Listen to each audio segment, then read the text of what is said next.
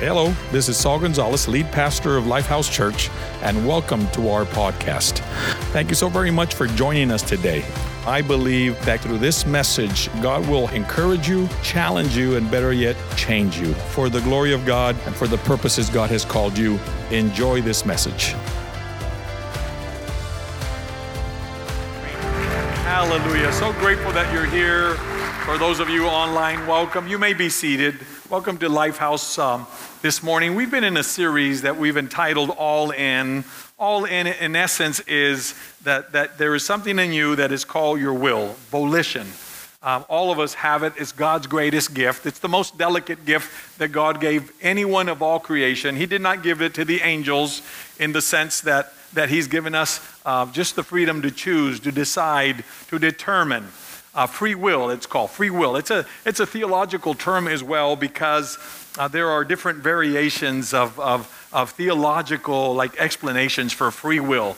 But at the end of the day, you get to choose. God has trusted you with the most delicate of all the powers that all creation have, and that's the ability to determine, to self-determine, to dedicate yourself to one way or the other. What are you going to do with God's word or God's opportunities or with the knowledge that God has given you, the opportunities? And most of us squander time. Most of us, do not underutilize the talents, underutilize or misuse the treasure that God has placed in our hands. We abuse this temple. So the time, the talent, the treasure, the temple. Most of us do not take care of or do not really cultivate a testimony that glorifies God. We live in such a way a lot of times that we bring discredit to God or the gospel or your own life or your own family or relationships. And then most of us make ill use of our tongue. Jesus says that every word, every idle word that comes from your mouth, you will be judged for every bad word, for every curse word, for every dubious conversation that you're having. Every time you get angry at somebody, that there is the power of life and death, the power to bless or curse. When you get angry at somebody and you start screaming or saying things, a lot of times we underestimate the power of your words to heal or to hurt somebody, to bring about hope, or to bring about just a sense of despair, to encourage or discourage, to bring life or death. And their power, the Bible says that the power of life and death is in the tongue. And so we are not good stewards, most of us, of our time, of the talents that God has given us, like that one person in Scripture that hid the talent because of fear. Just what am I going to do? With our treasure, the money that God has put in your hands, and with your temple, and with your testimony, or with your tongue.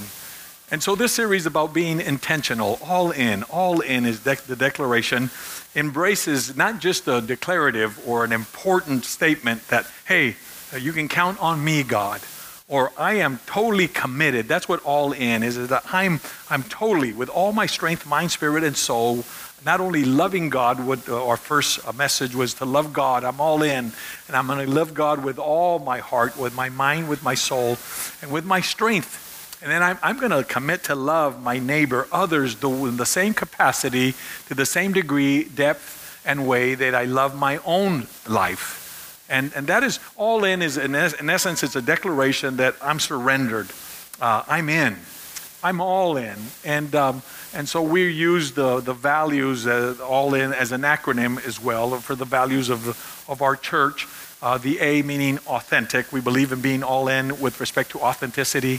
The first L in all is to love God, love people. The second L was to live dead. And that was last Sunday's message. We had a great time in worship, and we just felt that God was doing something through worship, that it's His service, we are His people, and we want to give the Spirit of God freedom. How many say amen? Hey, let's give the Lord a clap offering that this is... We believe in the person and the superintendency of the Holy Spirit, that He can do anything He wants with His church, His service. And so living dead, to live dead in essence, the essence of that message is that if you want to save your life, you need to lose it. If you want to if you want to live your life in a selfish way, you're going to lose your life, is what Jesus says. But if you want to save your life, then you need to give it. You need to lose your life. You need to surrender it for me through my cause. You need to live dead or live in such a way that Christ lives through you. And you're not living for yourself, in and of yourself, or in a way that is selfish and ego-driven, egocentric, and selfish way. And so Jesus says, anyone who wants to save their life or live it the way you want to shall lose it. But anyone who loses their life for my sake shall find it. You will find it. And that's, in essence, the message of this gospel. So if anyone want to be a follower, if anyone want to follow me, if anyone wants to be my disciple, let them deny themselves, let them deny himself or herself. That is the credo, if you will, of the gospel. Let him pick up his cross daily. Let him take his cross, carry his cross daily. That's the burdens. Those are the realities of a struggling relationship. Maybe somebody that is struggling with their health, struggling in a marriage relationship. That could be a cross or a burden. And Jesus says you can't just dispel it. You can't just ignore it. And you can't say live selfishly where you do not follow me. Follow me. Take up your cross daily, every day. Take up your cross. And Jesus says, follow me. If you want to be my disciple, if you want to follow after me, there is a price. There's the straight and the narrow way. There's another way, a wide gate and a wide road that seems like more attractive. And most people, that's what they choose. Even Christians, the more expedient way, the road less traveled, if you will, the road that is mostly traveled. And so Jesus calls us to discipleship, to discipline, because narrow is the gate and the way that lead to a life that is both not only eternal, but a life that is worth living. How many say amen? There's a price. But that price that we pay is rewarding. Peter says, Lord, we've left everything for you. So what do we get out of it? And Jesus tells them that in this life and in the life to come, you will be rewarded with 100 times more than whatever you gave for the kingdom. 100 times more. How many say amen? So that is to live dead, and in a way is to have Christ be your representative, to walk with Christ, reflect Christ, speak the words of Christ, is just to live dead, and then you'll see and sense, and you'll be able to experience the rewards of Christ. Today's message is about being all in, and the first I of in, all in, is the word intentional. All in, intentionally all in, by way of decision, by way of your will. God respects your will. He's given you will, a free will, if you will. And to do something or decide something on purpose is being intentional. It's something that you do deliberate and not haphazardly. It's something that intentional means that you do it with and for a reason. You say something, you live in such a way, your lifestyle is with and for a reason, with purpose, on purpose, knowingly and conscientiously done. It's opposite of being incidental or accidental or coincidental. It's on purpose. And many of us find ourselves mindlessly hopping from task to task, or an hour goes by, and then another hour, sometimes a day after day after day, or a week goes by after week, and it's like a blur. It's like you ask yourself, boy, how does, time flies. And you find yourself wandering, like just aimlessly, no intention, no purpose. You're just living. You're just going to work. You're coming back. You're earning a check. You come to church, but something's missing. There's a vacuum there. There's a void there. There's an emptiness there. And then weeks just blur into months, and months into years. And there's something you're not developing. You're not growing. You're not exalting Christ. You're not honoring God. Your relationships are barely hanging in there. Or you go from one relationship to the next, and many of us are experts in how to lose relationships, how to break up, how to hurt, how to be in pain. We are led by our pride and our arrogance. Many of us, and we are not intentional in the way we live, the way we submit, the way we die to God. Sometimes it seems like it's all a blur, and you find yourself wandering, and then wondering where has time has gone. And that's the same in relationships, and it's the same in kingdom activities, that many of us come to church, and you might be doing things for church or in church, but it does not mean that your activity or your relationship with God is where it needs to be in terms of it being intentional. In a world where busyness, where everybody's busy, people are busy doing nothing at home, but they're busy. They're busy watching TV, or they're busy going through different phases and stages of crises, the early crises, the adolescent crisis. They're in a youth crisis. They're in a midlife crisis. They're busy. There are people that get old. They're in a crisis. Like, what do I do in my golden years? In a world where we are taught to value the external over the internal, the materialistic over the spiritual. We are taught to value success at any cost, climb that ladder of success, versus the importance of taking your time or being intentional in our relationships in a world where children's mental health is in a crisis. More than in an all-time, our children are going through stresses that we never had. We were poor, but we were happy and we were content. Our kids have everything, and they're nervous, they're high-strung. They have all kinds of issues with attention deficits, behavioral issues, nightmares. Our kids, many are being prescribed, just different prescriptions. There's confusion in terms of their identity, their direction, their destiny, or their what God has for them, for our kids. And now, for all of us, for the church, through this series of All In, I think we should start defining what God wants for us, and what is an all-in intentional life looks like. Because if if this epic or this COVID and post-COVID time frame has taught us anything, is that nothing is certain. Nothing is certain. And at this time we face this head on. It's time that we face this head on and figure out what we can do. How do we rewrite? How do we reestablish a foundation, a lifestyle where we can be all in and be intentional? The first thing that I want to have you encouraged to do is to decide to live an intentional, Bible-centered, Jesus-exalting lifestyle. So you and I need to decide, everyone here needs to decide that your life is going to be driven and or you're going to embrace the Bible centrality, or the centrality of Scripture. To be Bible-centered, Scripture-driven, and Christ-exalting lifestyle. A lot of us, our lifestyle is not biblically centered.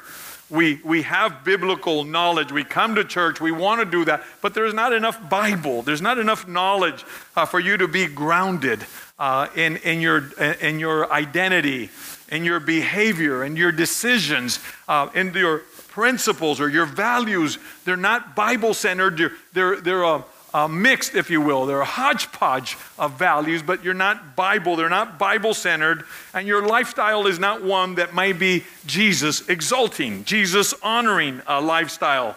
And I'd like to just encourage you, because Jesus was intentional in everything he did. Jesus was intentional. God is intentional. You are here because you are God's intention. You were born because God intended you to be born. You're not an accident. You're not a mistake. You're a masterpiece. Because everything God does, everyone God creates is on purpose, is intentional. You're here this morning because God wants to speak to you. You're here this morning because there are things that I believe that God wants to encourage you or have you decide to do differently in your life. In Matthew 1, we find a series of names that are very provocative. In particular, a list of women whose lifestyles in the past were failures by any means or any measure. Someone like Tamar, or Rahab the harlot, or Bathsheba the adulteress.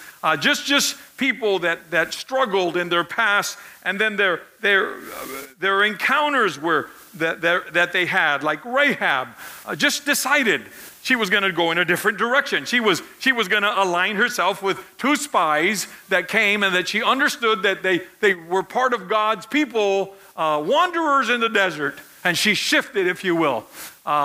Same thing with Tamar and Bathsheba and people like Ruth that are in Scripture, that they made decisions that changed the course of their destiny, and you and I could do the same thing this morning. If we live indiscriminately, a lot of us live in a way that it doesn't matter. There's no order, there's no process, there's no system to where or what you do this week, next month. It's called indiscriminately or haphazardly. You just kind of go with the flow. Oh, I think I'll go here, I'll go there. Oh, I think I'll spend money here. Without a budget, without intention. You don't have a plan or a moment where you wake up and read Scripture or spend time in God's presence. You don't make Sundays, maybe some of us, that God is first. Sunday, I'm going to go to the house of God. The psalmist says that I was glad with them that said, with everyone who said, I will go to the house of the Lord. I'm going to go to the house of God because I need bread for my spirit, and I need to hear from God. And many of us are free-willing, where we always are and if you live that style where you're just kind of free will, open-ended, no structure, no boundaries, no limitations, no intentionality, or very little, you'll always be familiar with lostness, with a sense of I'm lost, I'm empty, I'm purposeless. Chaos will always follow you, and you'll always blame the devil for what you're going through. You'll always look for scapegoats instead of looking at yourself or your life. You'll always wander off and then wonder, what am I doing on God's green earth? My life has no purpose. I don't sense a sense of purpose. And when we spend our lives, we will continue to spend our lives searching for happiness and success and maybe recognition. But when we learn to be intentional, if you embrace the principles that God has put in our heart to share today, I believe that you'll discover a new path. You'll discover a new plan, or a plan that God has for you. And yet you'll begin to not look for happiness or bragging rights, but you'll begin to look for or receive and live and have peace that surpasses all understanding. You'll know joy, and joy unspeakable and full of glory. If you say yes to God and become intentional, you'll know what true fulfillment feels like in life, even though you might not have a lot of things and you might not have a lot of money, but you'll have the one thing that money cannot buy, and that's the peace of God that surpasses all understanding. It's fulfillment. See, money can buy you a pillow, but only God can get you sleep, can give you rest and joy and true fulfillment. And a lot of us want to be important instead of wanting to be relevant. You want to be known instead of being significant. We want to be somebody and have success the way the world defines it, instead of being applauded by God having this smile on you. And God says, that's my son. That is my daughter in whom I have contentment. That is my son or my daughter in whom I am well pleased in, and have God open heaven and have the presence of God come upon your life like it did over Jesus when Jesus was obeying the will of the Father. And what is a Bible-centered? What is a Bible-centered, Jesus-exalting lifestyle? It is a lifestyle that brings more God consciousness. It is a lifestyle where you're more and more aware of God and the presence of God and God's plan and purpose and God's word. And you get involved in Scripture and life groups. You connect yourself with a mentor, young man, young lady. There's a spiritual awakeness, a spiritual awareness that you need God in your life in every area, every facet of your life. And God consciousness makes you turn off a television or not go to your device or not do something that you know that the Holy Spirit is screaming to you saying, stop, don't go there, don't do that. That is a Jesus exalting lifestyle, a biblical centered lifestyle. It is a lifestyle where you learn to shut off the autopilot. Most of us are in autopilot mode, where you commit to be more present in church, or more present in your relationships. Where dads, we get home and we pay attention to our kids. We spend time with our wives. We listen.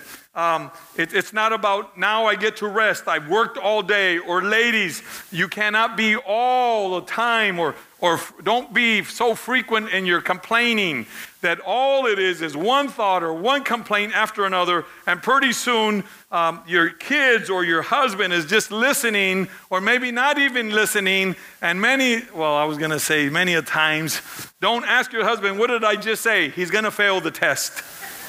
What did I just say? He's going to fail. Hon, can you say that again? I'm sorry. Can you say that again? So it's about shutting off the autopilot of what you think is your life supposed to be about. It's not about earning a check. It's about being and knowing God's grace for your life for a time such as this.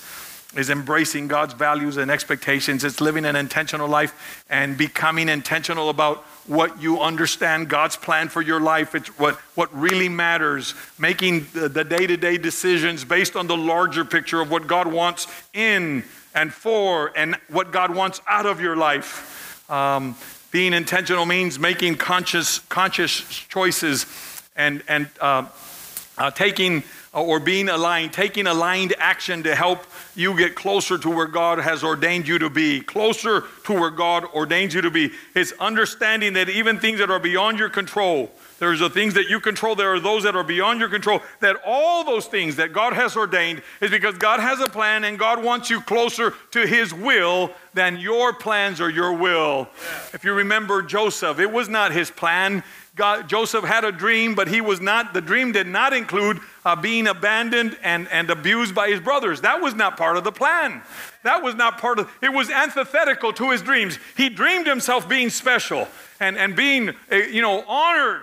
And then he ends up in a hole, in a pit, and being abused by his own siblings, sold into slavery. It was not his plan to be in Potiphar's house, a house of slavery. And for doing the right thing and saying no to temptation, he ends up in prison. What I'm trying to tell you is that sometimes your prison is God's plan. Your predicament is God's purpose. It's not because you created it, you wanted it, you caused it, and maybe you were a co-conspirator.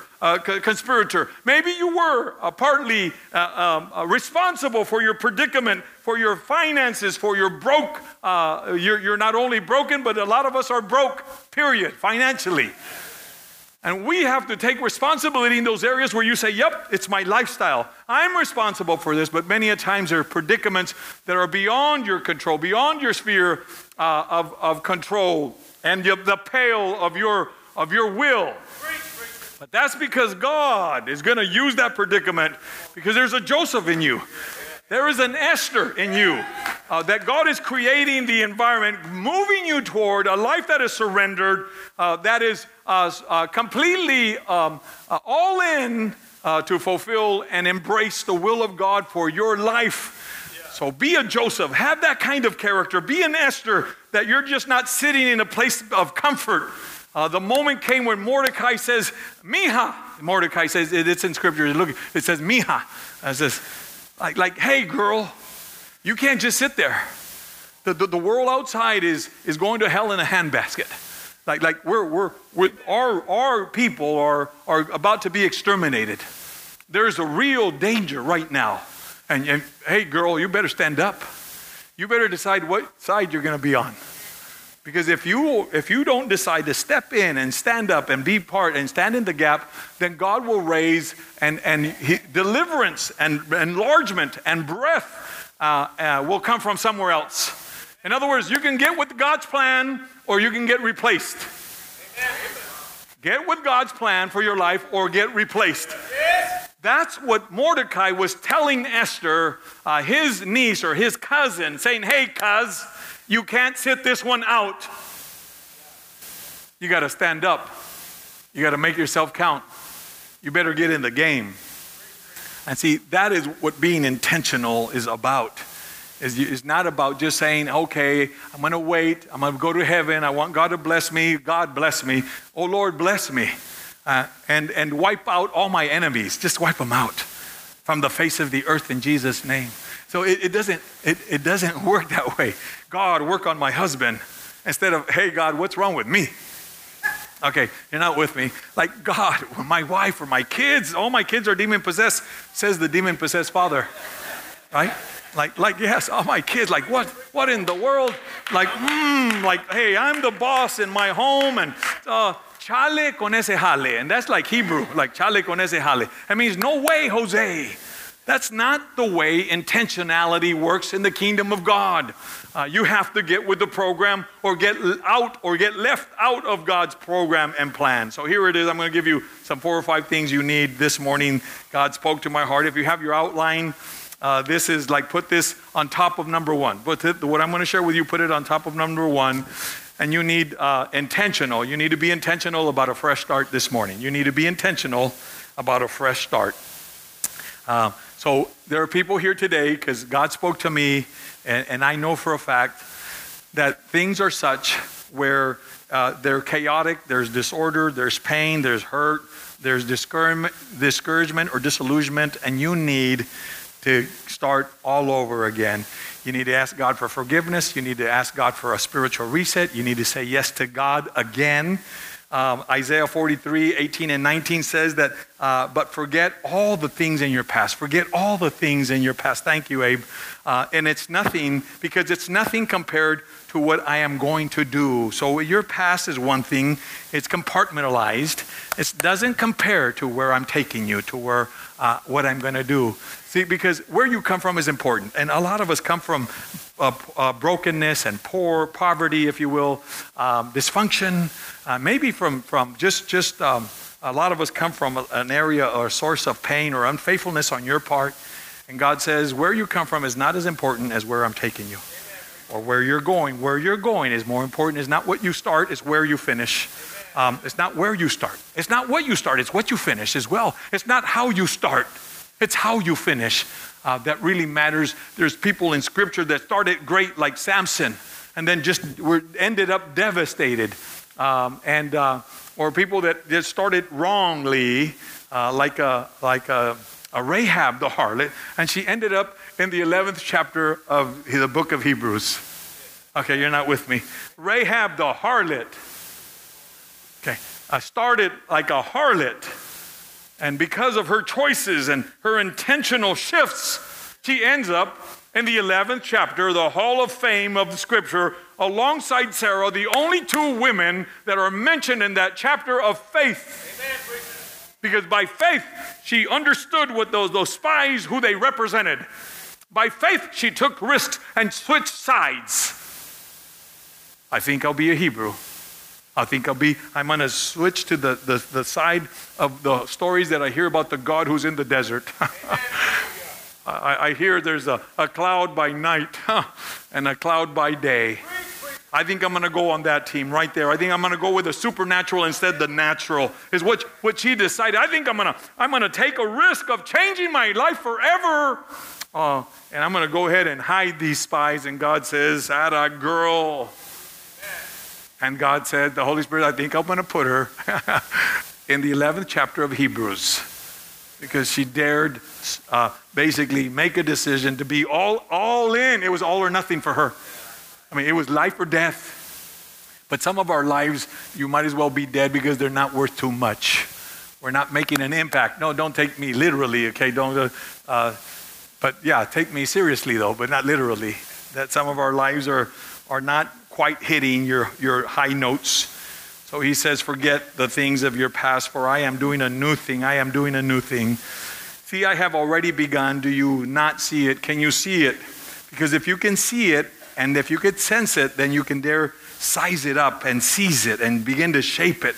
And then you'll share something that God is doing in your life, because you cannot pursue what you cannot perceive. You cannot pursue what you cannot perceive in your spirit. So that's why he says, can you see it? Can you perceive it? Because I will make a pathway. Verse 19, I will make a pathway through the wilderness, and I will create rivers in the life of the wasteland of your life. I will create like new life, if you will, rivers in the dry places of your life. I love D.L. Moody's statement. It's one of my favorite statements. I try to live by this, and that you should not fear failure. You should not fear failure. But you should, all of us, be afraid of success where it doesn't matter. So fear success. And a lot of us are successful. It just doesn't matter. It's not connected to eternity.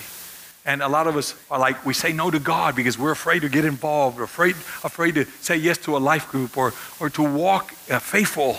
It maybe not successful in the eyes of man, but what is the area that God is calling you to be faithful? Where is it that God is asking you to be all in? What's the shift that God is asking you to do? The priorities that need to change at home. Like a lot of us, maybe not during football season, but right after football season, a lot of us, thank you. A lot of us, you would do yourself a big favor if you just turn off the TV, except for football season. No, I'm being facetious. I'm just a lot of us are not willing to go there. Like our all in is conditional. Okay, you're not, okay, I'm over here. Some of us, yeah, Pastor, I'm all in, except, don't touch this, don't touch my sport, don't touch my novelas, or you know what, I need my manicures or whatever it is. I'm broke, I can't afford them, but this girl needs to be pretty. Okay, or whatever it is. I'm sorry, because I don't even know if I did that right. But a lot of times we're like our priorities, people, they're all wrong, and you're all in for all the wrong places and all the wrong reasons, and without the right priorities. What I'm trying to share is that D.L. Moody, I love this quote because he says, don't be afraid of failure, of what people are going to say, but be afraid of being successful at something that doesn't matter. So what? You have something. Yeah, you're great. You have a house. You have a great car. You have this great thing that you are bragging about. So what? So what? If it's not connected to eternity. If it doesn't matter to God, it doesn't matter anyway. Because the sands of time are going to erase your and my existence. The sands of time, if Jesus tarries, nobody's going to remember your name. Not even your once you hit your grandchildren. No, your great-grandchildren. All you're going to be a memory is to your children. And then that memory is going to fade with your grandchildren. That's it. So I have a grandfather. I don't spend a lot of time telling our kids about my grandfather. I spent time without telling about my dad and my mom.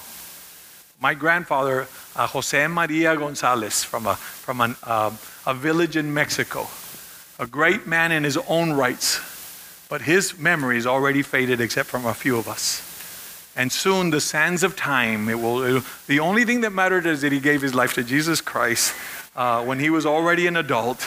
He and my grandmother, Rita Gonzalez, they gave their life to Christ. And that's what mattered, is that my dad said yes to Christ. My dad was the first one in the family. 2 missionary women came knocking on doors. My dad was 12 or 13. He already had a sense of lostness, of emptiness, of desperation. He would go to the church, to the Catholic Church, and wouldn't understand it was in Latin. He felt empty. He asked himself, is life only to live, to suffer and die? That was like just the suffering. Just this suffering is supposed to be all this life? And then 2 women, this village would not allow men to proselytize or to come and bring the gospel. No, they would be stoned. They would be kicked out. But these men were gentlemen. They would let 2 women or women come in, because what damage can 2 women do? Come on, they were gentlemen. How many understand the wisdom of God? The wisdom of God. So there they are. They're knocking on doors. My dad opens the door, and they said, you know what, we're here because we were just sharing the news of Jesus Christ, that God has a plan for you. And when they said that God had a plan and a purpose for my dad's life, right then, it just resonated. My grandmother tried to run them off because they were heretics, according to my grandmother. They're heretics. He said, my dad told us, I had enough presents. I was just barely old enough to tell my grandma, his mom, I want to hear what they're saying. Mom, let me hear what they're saying. Amen. Just enough. And then they said, hey, God has a plan. We have a service right outside the town under a tree. We invite you. It's going to happen at 6 o'clock. And my dad took his brothers and sisters, there was 11. My dad's the 3rd oldest. He took everyone that was younger that would listen to him. He took them all that night. Most of them were saved. Several of them were called to ministry. And what I'm trying to tell you is that nothing of eternal consequence can happen if you get it wrong. If you're living for something that has no eternal consequences. the thing that is the greatest thing is that to know that Christ lives in your heart, that you're born again, and then all of a sudden that became basically a domino effect for the rest of our families to know Christ and to live for Jesus Christ for His glory. Let me. John Maxwell says, "Don't accept your life, lead it." Don't just accept life. Accept the situation. No, lead yourself. Lead your life. Lead yourself. So start every day and be the leader of you. So be the leader of you. Pastor, nobody listens to me. Well, I hope you listen to yourself then. Well, begin by starting with you. So, Pastor, in my home, you listen to you. Lead you. So don't just live life and complain about it and woe is me. Get up with an intentional purpose and you get up with intentionality. I'm going to get up. I'm going to get up early. I'm going to get up and spend time with God. I'm going to make this knee obey this brain and this heart, and you will bend. You will bow to God. 5, 10, 15 minutes, you will open the Bible. Well, it doesn't matter. Start reading anywhere. Just start Matthew, start with John, start with there are several gospel letters that Paul wrote that are just one chapter. Philemon. Start there, one chapter. By the way, that's a scary book, by the way. So if you want to get scared, read Philemon. Jude, that's a great book. The Gospel of Jude talks about God's wrath. It'll get you fixed. Like it'll get you woke. Thank you very much. Paco, that piano means nothing to me. Just because you're playing doesn't mean we're going to stop. Thank you. So live intentional. Number 2 is you live intentional. So number 2 is intentional living. Intentional living. So you need to be intentional about your reset. Number 2, you need to be intentional about how you live. Intentional living. And in the book of John chapter 4, there's a chapter of the Samaritan woman. So the Bible says that Jesus intentionally decided that it was necessary for him, instead of he was going to Galilee. And so it was necessary. He had decided that it was necessary for him to take what is called a divine detour. So from Judea to Galilee. And all the Jews would go all the way around instead of going through Samaria. And Jesus says, no, I think I'll change my routine. Jesus says, no, I think I'm going to go through Samaria. And in Samaria, there was a small village called Sychar. The word Sychar means the town of drunkards, the drunkards. And so Jesus got there. He was exhausted. He sat on a well, Jacob's well. And a woman just came who was living haphazardly. She was lost. 5 marriages, living with a person in adultery. And Jesus saw value in her. Jesus saw value. Say that again. I mean, how many of us would, 5-time divorcee, somebody who had not had successful relationships at all. As a matter of fact, every relationship was maybe a reaffirmation that she was a failure in life. She's a failure as a woman, failure as a wife. We're not told whether she has children or had children, but 5 husbands and living with another person, a live-in partner in her home. And Jesus begins to have a conversation with her. And he says, can you give me some water? She goes, you're asking me? You're a Jew and I'm a Samaritan, a mixed blood, a mixed race. And you're asking me for water? Oh, he goes, woman, if you would just know the gift of God, if you just knew the gift of God, and if you knew who was standing here in front of you, you would ask me for water, and I would give you water, woman, like you've never had before. It would be a water where you would never thirst again, and it would gush up in you for eternal life if you knew the gift of God. And this woman says, sir, give me of that water. Hey, give me that water. And they start this dialogue. And he says, hey, before I do that, bring me your husband. And she goes, I don't have, she probably thought, which one?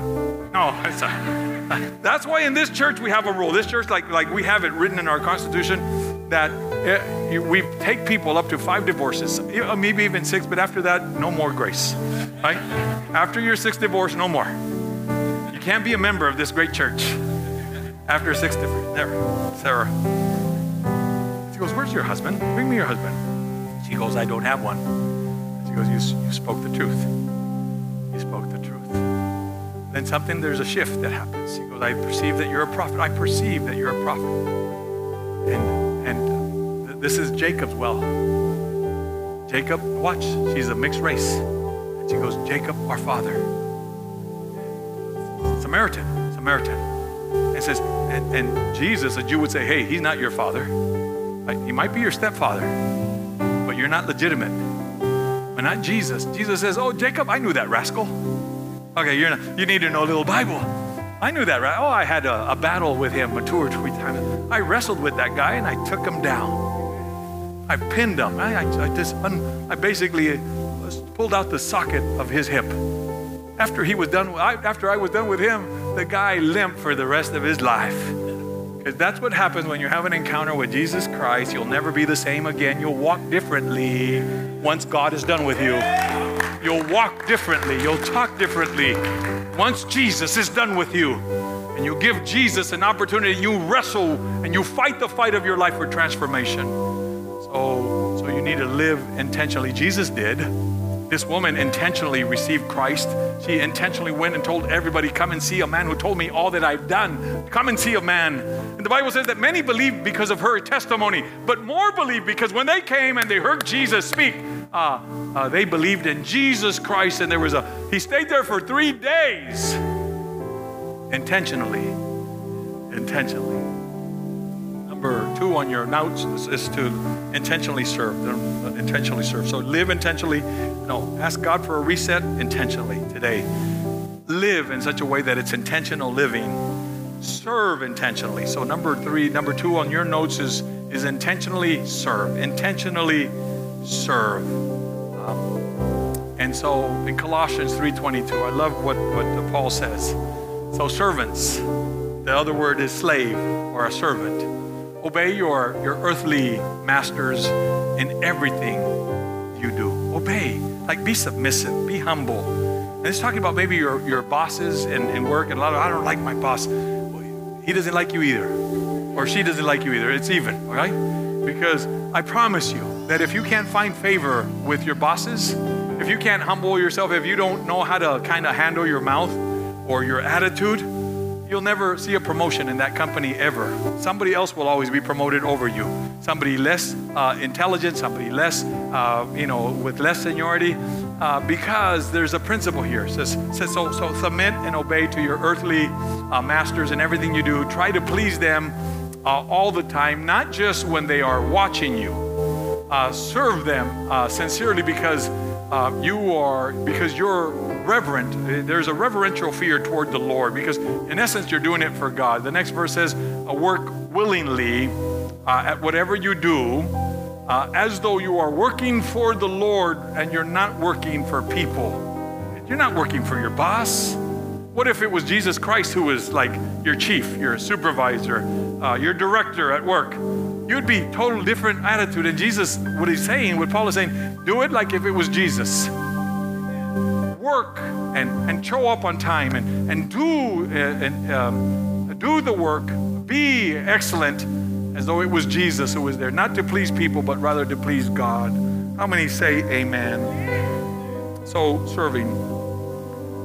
So in Matthew 20, and I'm going to close here. Matthew 20, there's a great James and John's mom comes to Jesus and says, Lord Jesus, I'm going to ask you as a mother that when you come in your kingdom and you establish your kingdom, I'm going to ask you that little James and little Johnny, I'm going to ask that they sit in your right hand and with the other one on your left. It doesn't matter which one is right or left, but I'm going to ask you that you kind of sit them there. And Jesus tells this woman, he says, you don't know what your spirit is. You don't know what you're asking. And you don't know what spirit this is coming from. It's coming from a spirit of competition. And you want favoritism. You want favoritism for your sons. And God loves everybody the same way. Every mom's son is loved by God the same as you love your own children.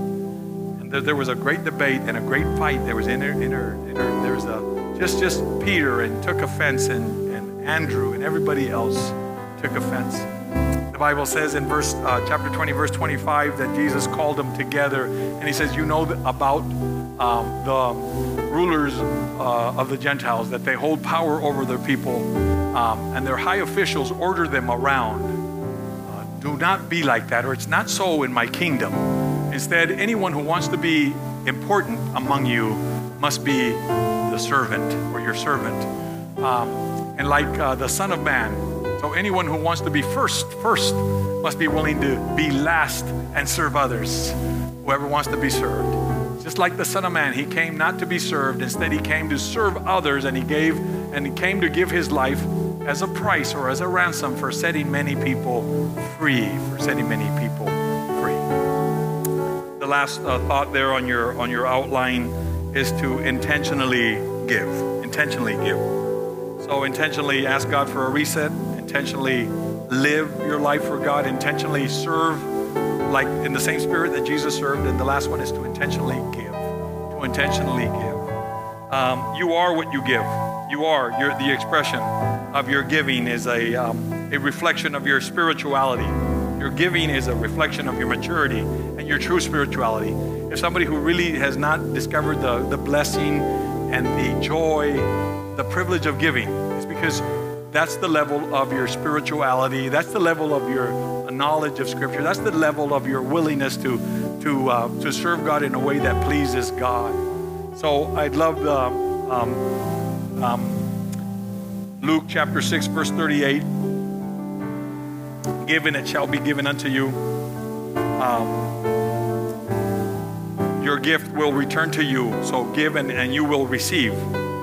Your gift will return to you full, pressed down, shaken together, so that you can make room for more, running over and poured into your lap. The amount that you give, or in the spirit that you give, the same measure that you use to measure your giving, that's the same measure that it will be used to give unto you, so that you can have your return. Paul says, remember this, that whoever sows sparingly will also reap sparingly. And whosoever sows or plants generously will also can reap a harvest that is going to be generous in nature. Each one of us should give what you have decided according to how you've purposed in your own heart, and not out of regret or compulsion or sadness, for God loves the cheerful giver, And giving in many, many ways is a reflection of your spiritual maturity. That many of us, when we serve and when we live for God and when we give, you never look more like your Father, God your Father, than when you serve and when you give. And so there's this giving principle. For Linda and I, we practice the tithe. Maybe it's because we grew up in a time that the tithe was emphasized all the time. And we never like twist arms in this church. The way we wanted to come from your heart. We never tried to manipulate anyone into giving. I think we could be much more intentional, this church, much more biblical, much more emphatic about the blessings that you're missing out if you are not a giver. If you do not decide to be intentional about the way you live for God and serving others and God intentionally and fully and more dedicatedly. But many of us, I believe that you're missing on a treasure trove of blessings. Most blessings that have to do with the blessings of God. So there's a scripture in Malachi chapter 3, verse 10. It says, bring your tithes to the storehouse, that there may be meat, so that there's food in my house, says God. And I want you to test me. It's the only time that God says, test me. Prove me, test me, put me to the test. And see if I will not open up the windows of heaven, and I will pour out a blessing upon your life. Blessings, not money, not just money. Blessings. I will pour out blessings upon your life that you have that you can't even imagine. Over like abundance. And not just this blessing, but I will shut down the devourer. Like that worm, that canker worm that always takes your money and everything breaks. And when you're trying to save, he says, I will come against that devourer. The one that comes against so that you're not fruitful, and so that your vineyards are being undermined by pests. So I will come against that devourer, by all the pests and everything that comes and takes away your earning power, your blessings, your prosperity, your ability to be fruitful. Test me on this, God says in Malachi 3:10. and verse 11. And so my wife and I, we live on that principle of tithing, and we also give generously to missions. We purpose to give to missions. We give to ministers and missionaries. That's just we feel that God is doing something in somebody's life. We try to identify ministries that are doing something that this church should be doing and we're not doing. And we try to bless people in this church. We have 22, 25 missionaries that we give all over the continent or all over the world. From your giving. Even if you don't give, we give it. Okay, now let me go over here. But all of us should be intentional. And so for my wife, we start at the tithe. You know why? Because before there was the law, this is not because it's Old Testament, Abraham gave before Moses said it. So Abraham has this incredible victory. God blesses him. He has all this loot, and he meets with this priest, Melchizedek. And then he acknowledges that, and he gave them the tithe of everything that God gave him. He gives God. So Moses came and he established the law. After the law, it was just, it was common practice. Jesus says, do it. Jesus never refuted the tithe, and that's why it's a great place to start. The 10th of everything that God gives you, and then give by grace. So Paul says you can do grace giving. Give according to your purpose in your heart. But when you do it, be generous. Don't be stingy. Okay? Because when you're stingy, that's what you get back. You sow a little, that's what you get back. You sow with generosity, and you can expect a harvest that is in keeping with the measure of your giving and the generosity of your heart. Would you bow your heads? I think we've done enough damage. Would you bow your heads with me? Worship team, will you guys help me? Let's start with first things first. Just as you're sitting for this moment, if you're somebody that you know that your life is not right, you feel like, man, you're not connected to God, or you're not confident that you're born again, and you want to be confident that you want the reset of all resets. You want to start all over again and start by having Jesus be your Lord and Savior. Right now, would you just slip up your hand wherever you're at? Would you just slip it up? And I want to pray with you and for you. Thank you. I see hands. Gracias. You want to be right with God. You want Jesus to be the Lord and Savior of your heart, and I want you to just lift up your hand wherever you're at. I see hands all over the place. After we say this prayer, would you go to that information table, and we want to be able to bless you and connect with you. Church, would you do me a favor? Everyone, for those of you that slipped up your hand, and for those that raised your hand in your heart, would you repeat this very simple prayer? Say with me, Lord Jesus, save me. Save me. Make me your child. I want to be born again. I want to live for you intentionally. I want to serve you intentionally. And I want to give you all my life intentionally. Through Christ Jesus. Through Christ Jesus. Amen and amen. Would you stand up, church? Would you stand with us? Would you lift up your hands, and would you just for a moment, lift up your hands. Some of you are like, you need to start all over. Some of you just need to decide to live intentionally for God. Intentionally, like prioritize your lifestyle for God. Some of you need to decide, you know what, I'm going to serve God. I'm going to get in a life group. We have next steps right around the corner. We have next steps. And if you've not taken next steps, they're a way to get connected with this mission, with this church. They're a way to get connected with what God is doing at Lifehouse. Next steps. It'll take a little bit of time, and it'll require you to make a decision to be intentional. And then to give. There's ways that you can give. Online giving, there's a QR code. You can give, just in whatever capacity, check or offering. But give, decide to be a giver. Every time you have an in-source, every time you have an income, every time, just practice giving. Make it a point. Don't let it go by. Make God your priority. Thank you so very much for joining us today on the Lifehouse Podcast. I pray and hope this message has encouraged, inspired, and challenged you to grow closer to God. If you would like to be a part of what God is doing here at Lifehouse, visit our website at lifehousechurch.com. That's lifehousechurch.com for more information, or consider subscribing and share it with one of your friends and family. Thank you again for being part of our journey, your journey, that will lead you to know God better, grow together, and go serve and make a difference. Thank you again. God bless you. See you next time.